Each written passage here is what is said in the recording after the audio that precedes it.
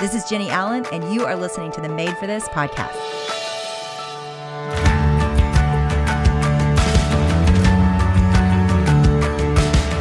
Thanks to Olive and June for supporting Made for This. Get salon perfect nails at home. Your new nail life is here.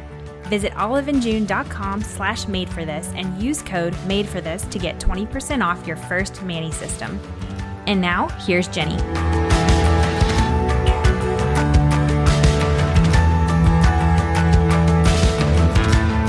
So with integrity, I just sat here and processed it hard. I don't know that any human on Earth's life has impacted mine more than who my guest is today. And I know that is a huge statement. So I genuinely chased down all the people that have changed my life. And just about he's up there in the top 3 for sure, if not the top 1. And the reason why this was the case was Pete Richardson, who runs and owns Patterson Center. He was a guide that was put in my life at the moment where I really genuinely, all I wanted to do was quit. And what he did was he turned to my life story. He turned to the way I was living and the patterns of my life. And he looked at everything, and Zach was with me. We looked at Zach's parts as well. And we really began to dream and build a healthier way to do life. So he was the perfect person to have for this season when we're talking about what it looks like to be a healthy person, because he really has taught me a lot about that. What does it look like to find healthy rhythms and healthy ways of working and healthy ways of relating and practicing life? So I want to begin, Pete. You just introduce yourself just a little bit about how you found yourself as one of the master guides here at Patterson and then eventually running it. Thanks, Jenny. Yeah, those are, when you hear something like that about yourself, it's like, really? Do you know me as well as I know me? So but I'm grateful for that and our time together years ago with you and Zach. And I remember, so I'm 59 right now. And when I was 29, so literally 30 years ago, I spent 2 days with this guy named Tom Patterson. And I was sort of on your side of our meeting, and I was in the chair and he was guiding me.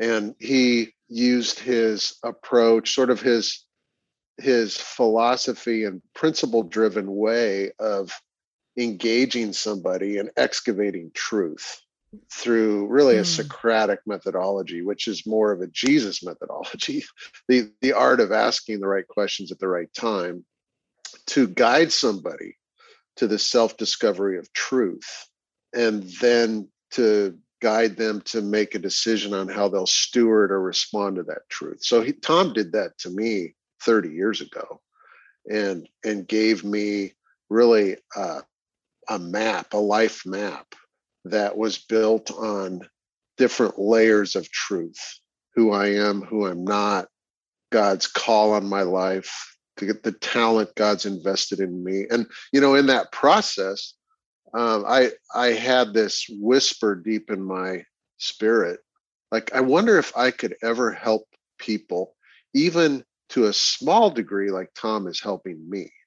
And he had tapped into something in me, which I, at that time, really didn't believe or fully understand. And now 30 years later, it all changed on those 2 days with Tom back in Palm Springs, California. So, when we intersected years ago, I was deep into that journey and had committed my life to this whisper of a call that I had discerned from God to invest in something, using the talent God had given me, and to cultivate it and bring it to more of a mature application to help other people. So that's a quick answer to your question.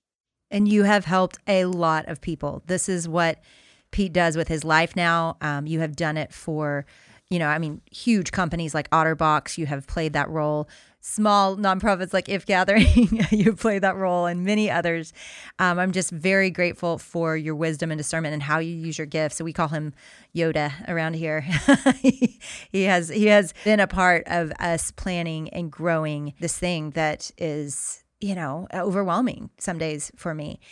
And so, yeah, you were good at boiling some things down. You were good at saying, okay, Jenny, like what you're talking about right now, Pete, is that truth. And so when I experienced this process, you really started with go back into your life. Let's look at the themes. Let's quote chapter title the parts of your life and where you've been and where God's taken you. What do you look, and again, we're not going to give away the whole process. Y'all just need to go do it. But what are you looking for when you look back at somebody's story? What's the point of going back to go forward? Well, it's not to live in the past. It's not to be stuck in the past. So the value of one's backstory is to learn from it. So just like any good story, good novel, good movie, there are plot lines threaded through that storyline and subplot lines and learnings and messages that, in the world of film, as I understand it, screenwriters actually craft and write into the screenplay. So if we apply that principle to our own lives, what do we learn from how we got to where we are? Where do we see the fingerprints of God? What are some of the plot lines and subplot lines and themes that God has weaved together through all the ups and downs, the turning points, as we call them, of our life journey and story? When we can see that, almost zoom out from it and get a bird's eye view on our life from the earliest days to where we are now, then we can decide with God's help, like, what should I carry forward and what should I leave behind, for example? Or as I look at the plot lines and subplot lines of my past, how do those potentially play out as, with God's help and keeping in step with him, write future chapters of the story in front of me? So there's value to that perspective. It's not to be stuck in the past, it's to learn from it. And oftentimes people feel like the different episodes of their backstory are disconnected, like they have no meaningful purpose as a continuous whole. And what we see in this is, like, actually none of those episodes are one-offs or random. They all play into the broader storyline, even the ones that we're embarrassed by or feel really bad about. So, I mean, how old do you have to be to have this kind of story? Like, do you feel like people in their 20s can do this? Is it limited? I've worked with a lot of young 20-year-olds, even teens, 17-year-olds, 18-year-olds. Yeah, granted, nobody has the kind of life perspective at age 21 that they do at 40. That's obvious. But you can always glean and harvest the truth of how much life you've already lived. Why not? The earlier, the better, is my opinion. If you're willing to ask the right questions and embrace the learnings from those discovered questions, then you go with what you've lived, you go with what you have, and you build on that. And so as you're building, and I look at what you did for me, and a lot of it was super practical, candidly. I mean, I think sometimes we think about becoming a healthier person and we think of these massive life change moments, but some of it is just some things are broken and you just need to make some small adjustments that could really change everything. Talk a little bit about that, just some of the practical ways you look at someone's life and see, you know what, this is broken and we need to fix it. Oftentimes those are relational issues, right? Like, so what we did with you and what we do with people at Patterson is we look holistically at life. So most people come to us for some kind of vocational confusion. What do I do with my life? Which pathway do I go down? That kind of thing. Or what do I say no and yes to? I have so much opportunity, it's paralyzing. How do I sift through it? Once we get into the backstory and someone's holistic perspective, and we're really trying to, so the principle is the truth. Jesus said it, the truth sets you free in his own way. Remember the woman at the well in John 4. It's like, this guy just told me everything about my life. And he said, well, the real worshipers are going to worship me in the spirit and in truth. So the value here is, like, when I can flesh out holistic truth, whether it's vocational stuff or oftentimes, like I said, relational stuff that comes out of, not either dealing truthfully with broken relationships or being fully present in important relationships because I'm not recognizing the importance of that. So a lot of like high powered leaders, unfortunately, when it's too late, have a lot of regret because they've neglected important relationships. But we all know that it's like deathbed regrets. But at any point in your life journey, to discover the importance of creating time and space. We're creatures of time and space, which means I have to get really practical on my calendar sometimes. Like, how will I create time and space for important relationships? That would be one discovery that comes out all the time in our work. Another one is, how do I create appropriate time and space for investment in the health of myself, my body, my spirit, my soul, my emotional well that I have to live with? How do I engage that in a healthy way? So, we did that with you and Zach. It's like, how we call it replenishment cycle insight. Like, what do I need to do that's not narcissistic? It's not selfish overindulgence, but it's like even Jesus did. It was like, how many times in the scriptures, like Jesus just disappeared for 2 days. And even the disciples, like, where is he? Where were you? Oh, I was in the mountains, in the hills, being with the Father. He was in touch with his own humanity. So should we be. And so what do I need to do practically in the course of busy life to cultivate personal health, relational health? These kinds of things come out in our life planning work all the time. Okay, so I'm guessing the tens of thousands of people listening to this are not going to probably get to do Patterson. So what would you say to them about specifically this point before we move on, just laying out a little bit more structure into their week for health and for wholeness? Yeah, so we use the acronym PIES, PIES, to kind of look holistically at yourself. You can do this with yourself. The P stands for my physical health. The I stands for my intellectual or my mental health. The E stands for my emotional health, and the S for my spiritual health. So you can get real practical. You can say, what do I need to do on a daily, weekly, even monthly cadence or rhythm to put good life, good energy into my body, mind, emotions, and spirit? So we call that energy management. There's science behind this. There's a great book called The Power of Full Engagement by Tony Schwartz and Jim Lohr, written in the 90s. And if we think of ourselves, when people say I'm tired, I'm exhausted, I'm burned out, that what they're feeling is the depletion of energy. It's gone.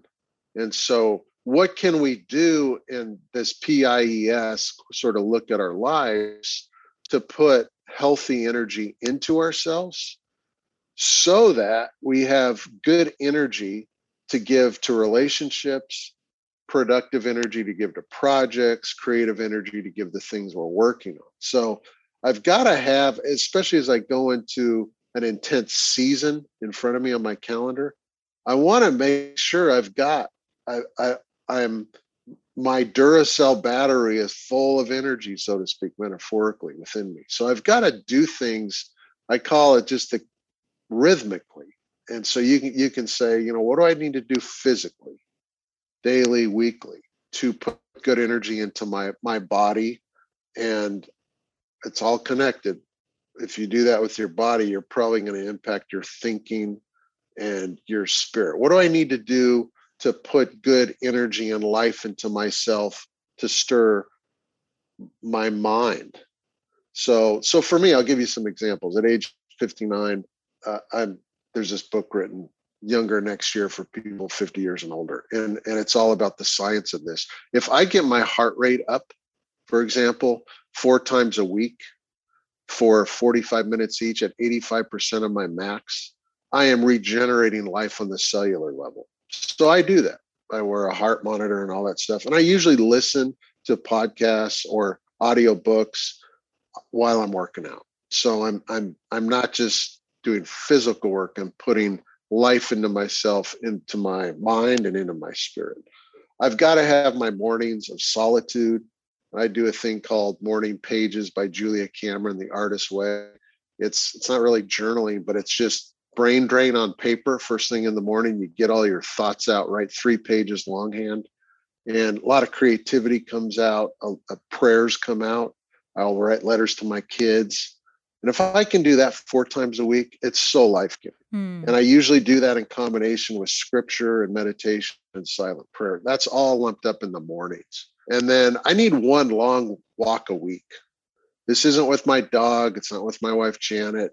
It's like 2 hours on the weekend. And that's where I just talk to God. I just throw out questions to God. Like, what do you think about this? I'm thinking about doing this. Do you have any inputs? In scripture, leaders who did not inquire of God, it never went well for them. But those who did, so what does inquiring of God mean? It's like asking God what he thinks about what you're thinking and doing, So that's life-giving to me. And then lastly, I'm a reader. I'm reading 3 or 4 books at a time, and that's input. So if I'm doing those 4 things, working out, mornings, long walks, and reading, that's stuff I have full control over. It's putting life into me, and it allows me to give life out to other people and other things I'm doing. Does that make sense? It does. And some people listening are going, I have 3 toddlers. I don't have any of that.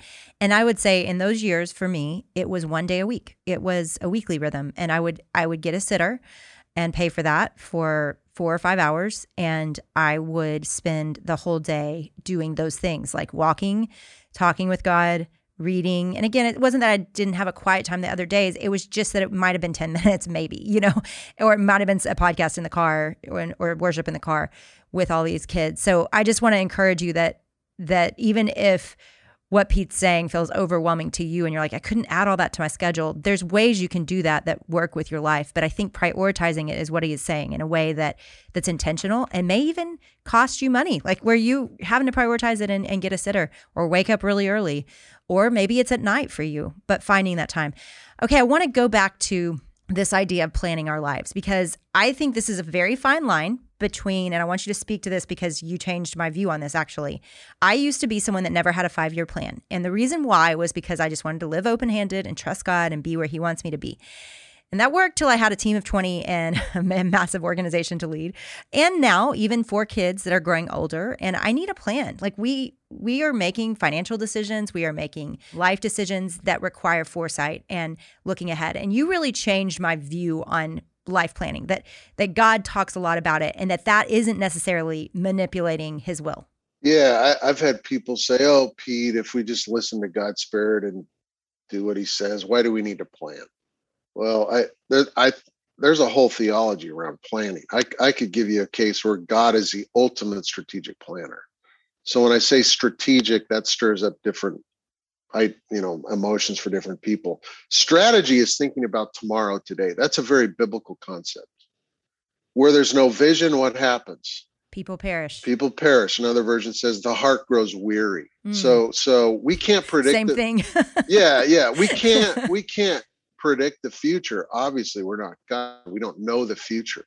But I believe God's created us to go create the future. So in order to think forward, call that whatever you want, planning, visionary, whatever it is, you have to set things in motion today if you want to get somewhere tomorrow. My sort of theology around that, being created in God's image, some of us are very creative and strategic. Some of us are more operational and management driven. And that's okay. That's just how we're hardwired. It's like personality. But if we don't have a vision for the future, you're going to feel it in your heart. Your heart's going to be weary. And when we work with organizations and we walk into an environment and you hear things like, well, I used to know where we're going. I don't know anymore. That's a visionary problem. That's a vision problem that used to be there that isn't. So my opinion on all that is that, yeah, we do our best to plan and go create the future and then keep in step with God and allow him to direct our steps and edit our plans accordingly. That's how he's created us, to live and think forward and walk with him. And a lot of Proverbs talk about out of the heart comes the plans of humanity, of us, right? Where do plans come from? Deep in our God-created spiritual heart. And if we're in touch with that and God's moving our heart in different directions, Because our heart can also be deceiving. It can also lead us astray. But our God-inspired heart, that's where he moves us to think forward and to think into the future and then go create it.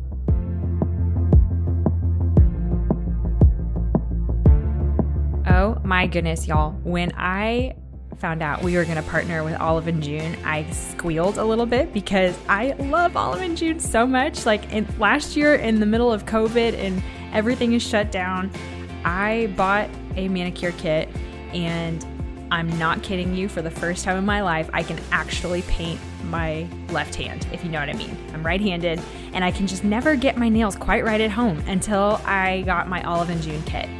Olive and June sent us their amazing manicure system, and they have a deal for you. You can visit oliveandjune.com/madeforthis and use code MADEFORTHIS to get 20% off your first mani system. Olive and June nail polishes last 7 or more days, and they do not chip. The colors are amazing. Olive and June's mani system comes with all the tools that you need in one box. If I went and got my nails done every 2 weeks, I'd spend, probably $40 every time. With Olive and June, you get 6 nail polishes, and it breaks down to just $2 a manicure. So, getting beautiful, salon-perfect nails at home is now a dream come true with Olive and June. Visit oliveandjune.com/madeforthis and use code MADEFORTHIS for 20% off your first mani system.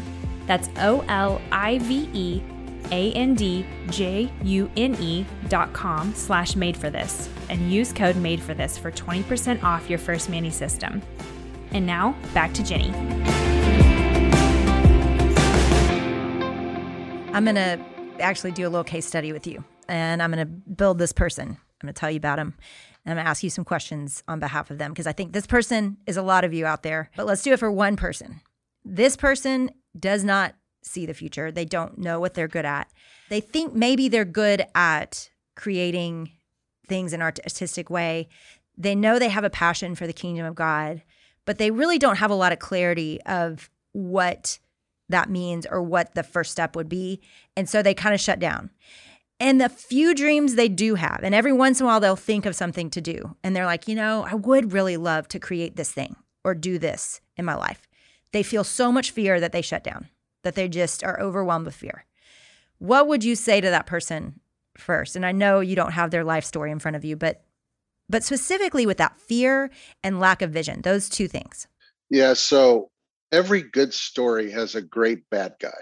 We call that the antagonist. We call that the enemy of the good guy, who's trying to keep the good guy from saving the world, right? That's like the movies we enjoy, at least some of us. So, but that's true for your own life. So if fear is whispering its cold, chilly voice inside your inner ear, you're probably onto something. That's one thing I've discovered. In many times, not all the times, but many times, fear can actually point the way and validate what God is nudging you to do. So it's kind of like fear is standing in this doorway and doesn't want you to go through the doorway. When in reality, if you move towards the fear and through it on the other side, you go, wow, what was I so afraid of? So that's one thing. That's sort of philosophical and theological about fear. Fear never comes from God. It never comes from your friend. It's always coming from the opposition to God's call on your life. So, which begs the question, well, how do I discover God's call on my life? Well, that's a long conversation. Sure. But I will say this, everyone, no matter who you are, where you're at in life, what season you're in, you have God-given gifts and talents that came from God. And so part of the discovery is like, what are those God-given talents that I was born with? And that maybe God gave to me their spiritual gifts. The New Testament talks about spiritual gifts that God dispenses at his discretion. Either way, they're both from God. Natural gifts, natural talent, and spiritual gifts, they're both from God. So, and everyone has 3 to 5 core talents, everybody. So the first thing you got to do is really discover what those are. And then over time, over years, over decades, cultivate those gifts, because talent neglected stagnates. It's got to be cultivated. Wow. And even if you're a young parent with kids, your little people in your life have these God-given talents. One of your primary jobs is to help them discover those and own them and begin to cultivate them and nourish them and grow them into their fullest expression. I believe the bulk of humanity, David Thoreau said this, the mass of humanity lead lives of quiet desperation and go to the grave with the song still in their heart. That's sad. That's a sad statement, but it doesn't have to be that way. So what does that mean then? I've got to discover my God-given talent. I've got to discern where God's moving me to apply that talent. And that can be in multiple things. It can be to create something, like you mentioned. It can be to invest that talent into relationships. It can be to find meaning in the exact space and place I am in life, in this season of life right now, in some way that brings good to the world, even in little ways. All of these give life to when we are using our God-given gifts in some meaningful way, usually to benefit others. That's where we find our greatest joy. Mm-hmm. And so, I'm empty nest now, but I was introduced to this when I had 2 little kids at home, and I was, running a team of 80 people, vice president of an organization. And yeah, it's hard to juggle all this, but the decades go quick, as I'm sure you're, Jenny, already realizing, like, how did I get here so fast? So you got to see it as a lifelong journey and process. So there's probably 2 types of people right now listening to this. I mean, I'm sure there's more, but I can hear these 2 people asking a question to you. The first person is the person who has big dreams, but shuts themselves down because they're scared of those. And they think, what if I have bad ambition? What if I, what if this isn't God and I'm just going for it? What would you say to that person? Well, inquire of God first. Ask God what he thinks. Like, always do that. Lord, what do you think about this? I'm thinking of doing this. What do you think? Do you have any inputs? And I do that out on walks in nature. And I love, I don't like have this direct line to God. I'm not expecting that, but there's something that happens in the human heart when we do that. And we open ourselves up to receive the creative ways God engages us in our world. So that's number one. Like, always bring what you're thinking to God. And that includes those fears that are trying to shut you down from pursuing some of those dreams you have. What is surrender? Surrender is this thing in scripture. Theologians call it an antinomy. It's like, if you want to live, you must die, Jesus said. That's an antinomy. Paul said, if you really want to be free, you got to surrender. So what's surrender? Surrender is like letting go of things God didn't create me to control and trusting him with those things. So I got to let go and I got to trust. So that would be another thing. It's like engaging that fear within through surrender. And then it's, as you're inquiring of God and moving forward towards that fear, that's where life begins to open up with us. And we're actually keeping in step with God's presence in our life, keep in step with the Spirit, right? We have a vision for the future. We want to go do something. I got to frame it within the constraints of the season of life I'm in. And I've got to begin to move in that direction. And the vision pulls me towards it. That's the power of God-given vision. So if you have a vision for something, you've really got to bring that into dialogue with the Lord, number one, and then begin to move in that direction. God-given vision has a gravitational pull to it. It pulls you towards it. And over time, what you envision, you're like, it's becoming your reality over time. Yeah. So what we did with you and the IF team, it's like we mapped out a vision for the future. And much of what we mapped out years ago is now your reality today. Yeah. That's the cool thing. And it rolls forward, right? You got to keep rolling vision forward. Yeah. I actually called Pete a few years ago, or a year ago, and said, so you make a life plan. You get to pick for how long. And I picked mine. I think we made it for 8 years or 10 years. And about 3 or 4 years in, we'd done it all. We finished the life plan, which was funny. Like the 8 years happened in 3, which was amazing. And I called him and was like, I don't know what to do. And he was like, well, you need a refresh. Like, you need to go back in and let's look at the next 5 years. And it was just so cool to see like how God, one thing we're talking about a lot this season is just how God partners with us, that there's a value statement on If Gatherings Well. It says we work with God. And it's that God is moving and his spirit is drawing and his spirit is guiding and his spirit is present. And we're desperate for his spirit. Nothing happens without his spirit. And we work, right? Like, we also are participating in that. And I think that's what you're so good at, is just both that practical strategy, but also that dependence on the spirit of just continually asking God. So now the next person is the person who is afraid to dream. Like, they do not want to dream. They are scared of it. They've never been taught how. They think if they dream, they won't even have anything to dream. Like, it'll just be quiet and dark. What would you say to that person? Yeah. So again, the great opposition of the human story is fear, and all the different voices of fear. And fear never comes from our friend. It never comes from God, never comes from our advocate. It always comes from the enemy of our soul, from the dark side, from Satan himself. Like, that's where it comes from. So and everyone has some degree of that internal struggle, everybody. So if your internal heart is shut down to that degree, there's a treasure hunt to go on to excavate kind of some of those, I would metaphorically call kernels of a dream within you that God's put there. So, for example, like, if I were to ask you, like, what do you just love to do? Like when you can, when you have time and space, what do you just love to do that when you do it, time almost becomes irrelevant? Everybody has some kind of response to that. There's hints and clues in that of talent and how you want to apply that talent to the world. Another example would be if I were to ask you, like, what really motivates you or sets you in motion to do something? Like, some people are driven by getting things done. Some people are driven by how we get things done. Some people are driven by somehow creatively turning a nickel into a quarter. Some people are driven by, some people are driven by solving problems. Some people are driven by organizing chaos, whatever it is. Like, what moves you into motion?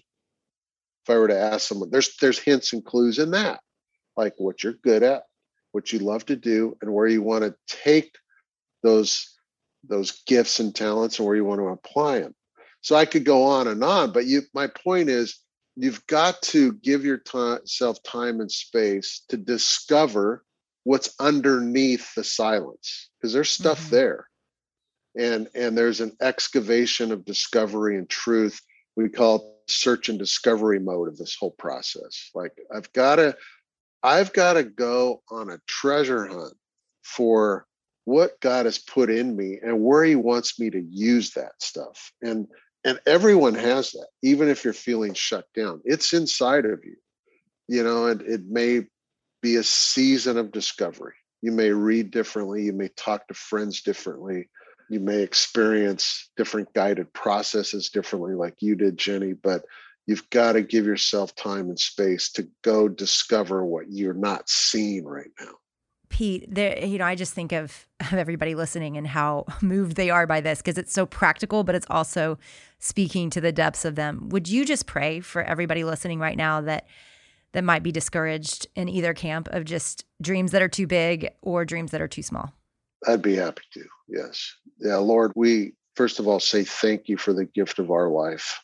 And it is a gift. This day is a gift. The fact that we're breathing and thinking and feeling, it's all a gift.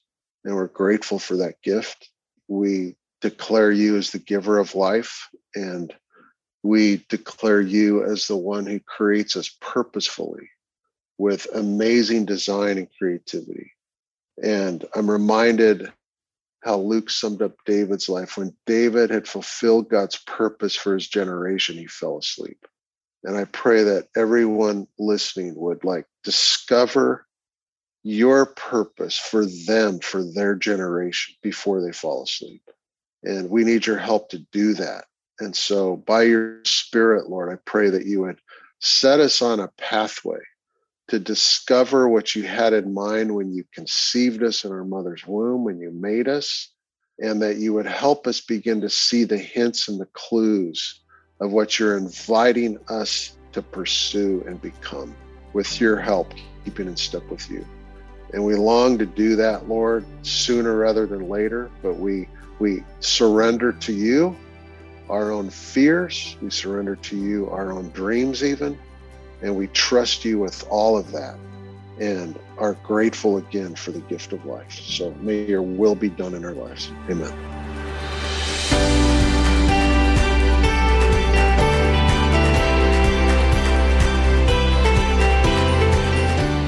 You guys, this podcast is truly one of my very favorite ways to connect with you. And we are trying to find creative ways that we can hear back from you, because sometimes it feels like we're just speaking into the air out there. And we know you're really out there. There's so many of you listening and really have been with us since the very beginning. So we want to hear from you. So we've set up a new text message system where we can talk to you, where we can tell you things, what's going on. We can send you free guides that we're building and tools that complement the podcast. If you signed up for our text before this is a new system, so you're going to need to sign up again. Text the word podcast to 214-225-6267. One of the reasons I like this system is I'm going to be able to text you back. Now, not all the time, guys. I lead a crazy life with all my kiddos and work, but every once in a while, I'm going to get on there and reply. So send me messages. I would love to hear what this podcast has meant to you and just where you're from and who you are. So text the word podcast to 214-225-6267.